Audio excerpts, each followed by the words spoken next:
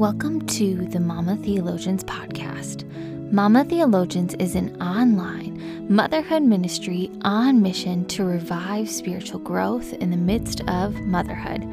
We offer our devotional and narrative podcast episodes to further equip mothers in theological study, biblical literacy, and spiritual formation.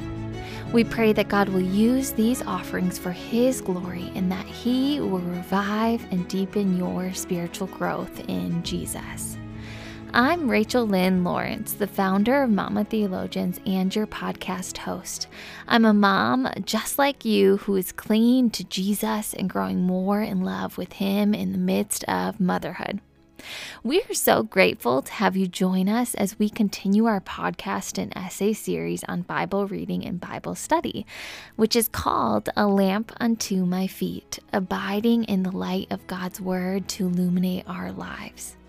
Today, you'll hear from our newest Mama Theologian, Catherine Pittman, as she reads her essay, Can My Kids Handle the Real Bible? Catherine recently joined our Mama Theologians team, and we are so delighted to welcome her in serving you in this space. If you would be interested in voluntarily joining our Mama Theologians team in writing, helping with the podcast, helping create graphics, or assisting with social media, check out our contributor information page at mamatheologians.com/become-a-mama-theologian. Or simply email me at rachel@mamatheologians.com, and I will also include that link in the show notes. So let's now get to Catherine and her essay, Can My Kids Handle the Real Bible?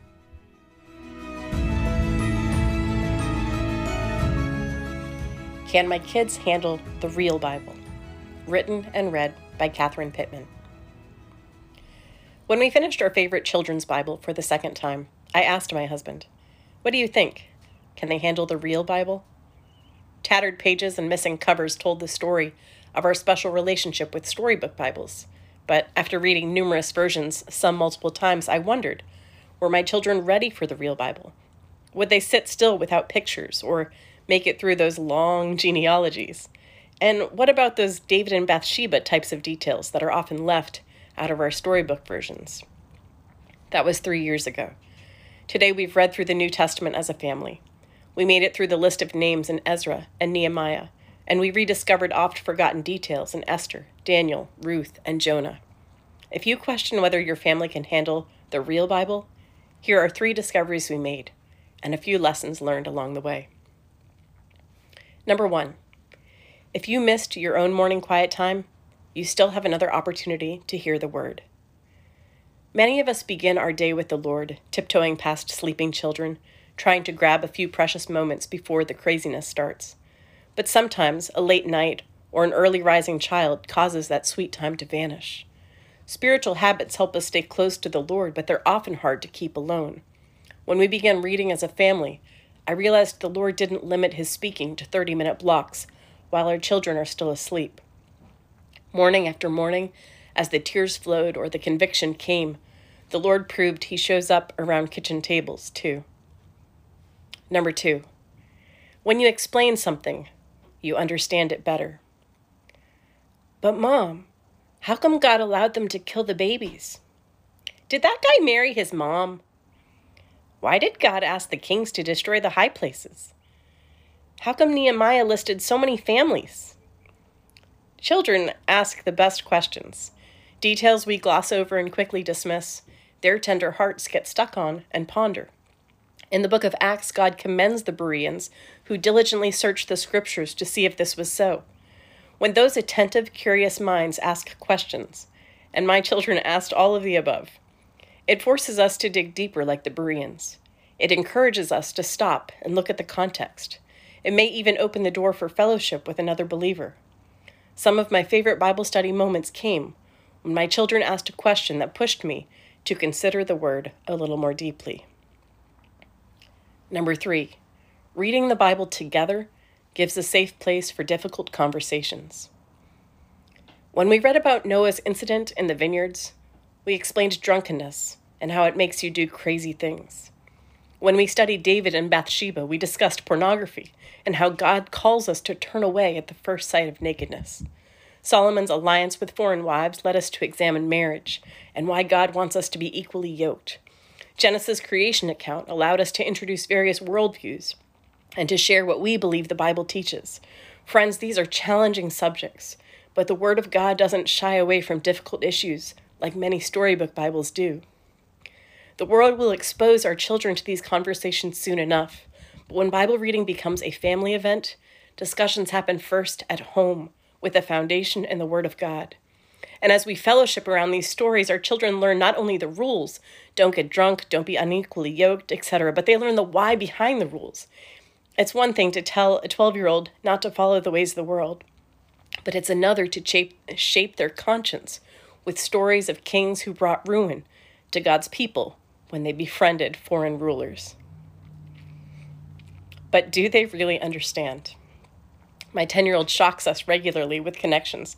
That's the same thing it said when the disciples were in the storm, he said as we were reading through Jonah. The 5-year-old keeps an illustrated version nearby, copying pictures into a journal and piping in every time weapons are mentioned. Mommy, did you hear them say sword?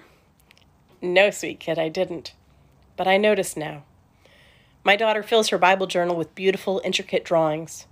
Her devotion to accuracy has caused us to read and reread until each tiny detail is perfectly recorded.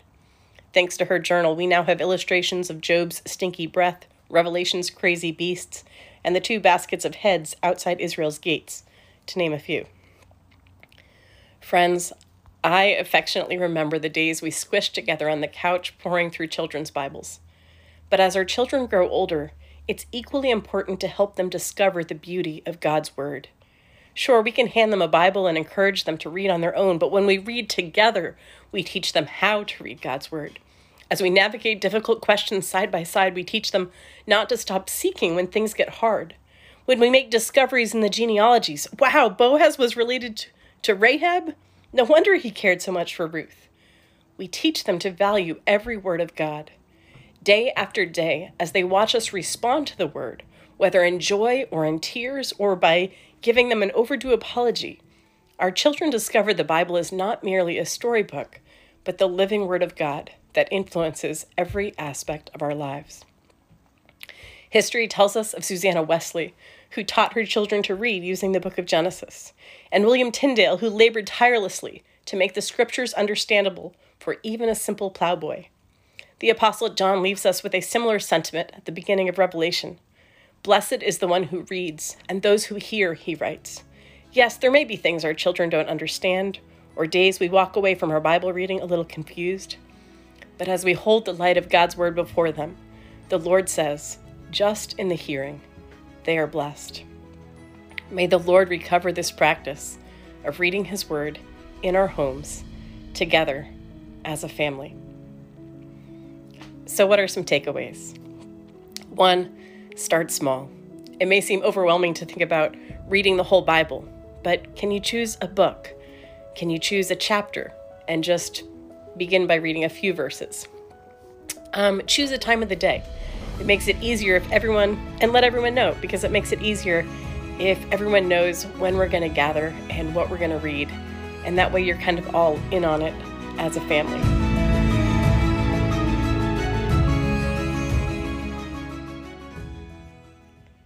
Okay, so some takeaways. If this is something you want to try at home, wonderful. It doesn't have to be a big deal. You really can just pick out a book. I always recommend one that's filled with stories to start with. Genesis is excellent, but really, you can pick Ruth or Esther or Daniel or Nehemiah or anything. 1 Samuel, the kids have loved. We've done that one a few times.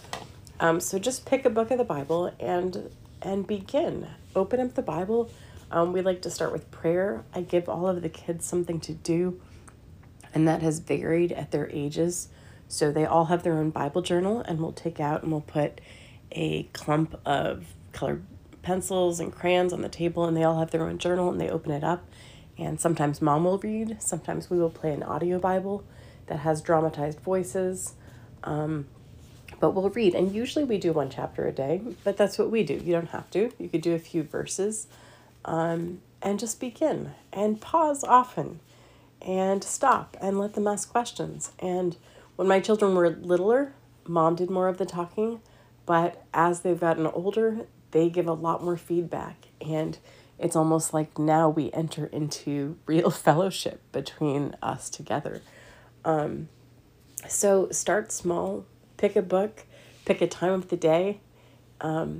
If you want to do journals, sometimes I've given them Play-Doh or things like that, just so they have something to do with their hands. The youngest one, I think I mentioned it in the article, but the youngest one, he really likes having pictures he can look at still. So I have several picture Bibles that cover a lot of Bible stories, and we'll keep those nearby so he can look at them and draw something out of them from the story as he's listening.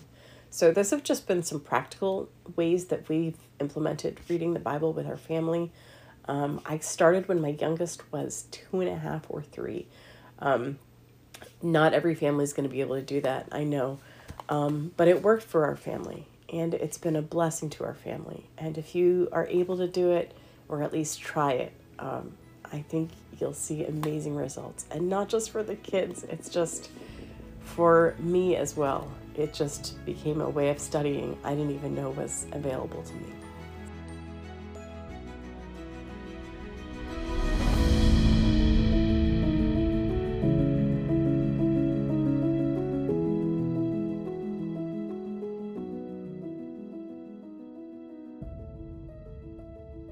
Catherine Pittman is married to Jeffrey, an itinerant preacher and homeschooling mom to 3. She is the creator of Write the Word on My Heart, a Bible memory curriculum for little ones, and co-host of the Books and Parchments podcast. When they're not on the road, the Pittmans make their home in Central Virginia, gathering with and serving among the saints at Richmond Christian Fellowship. Connect with Catherine on Instagram at chronicles_of_Mamia, on Facebook, or on her blog, chroniclesofmamia.com. We are so grateful to have you join us here at Mama Theologians for our podcast and essay series about reading and studying the Bible.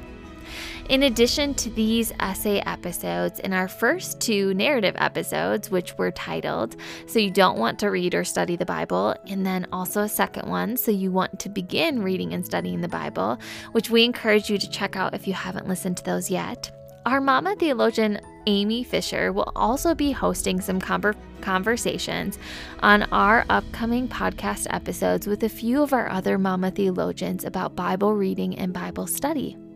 In particular, Amy will be having these conversations.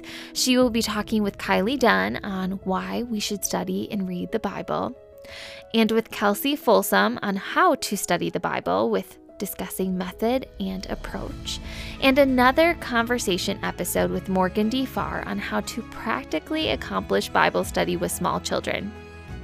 You will also be hearing a couple more guest writer episodes on the podcast in the upcoming shows. If you are a Christian writer and would like the opportunity to have your work published or be featured on this podcast, head to mamatheologians.com/writers. Lastly, we are always so grateful for Apple Podcast ratings and reviews. These truly help make our podcast more searchable and accessible for mothers who are just like you and desire to pursue a deeper relationship with Jesus in the midst of motherhood. We appreciate every single one.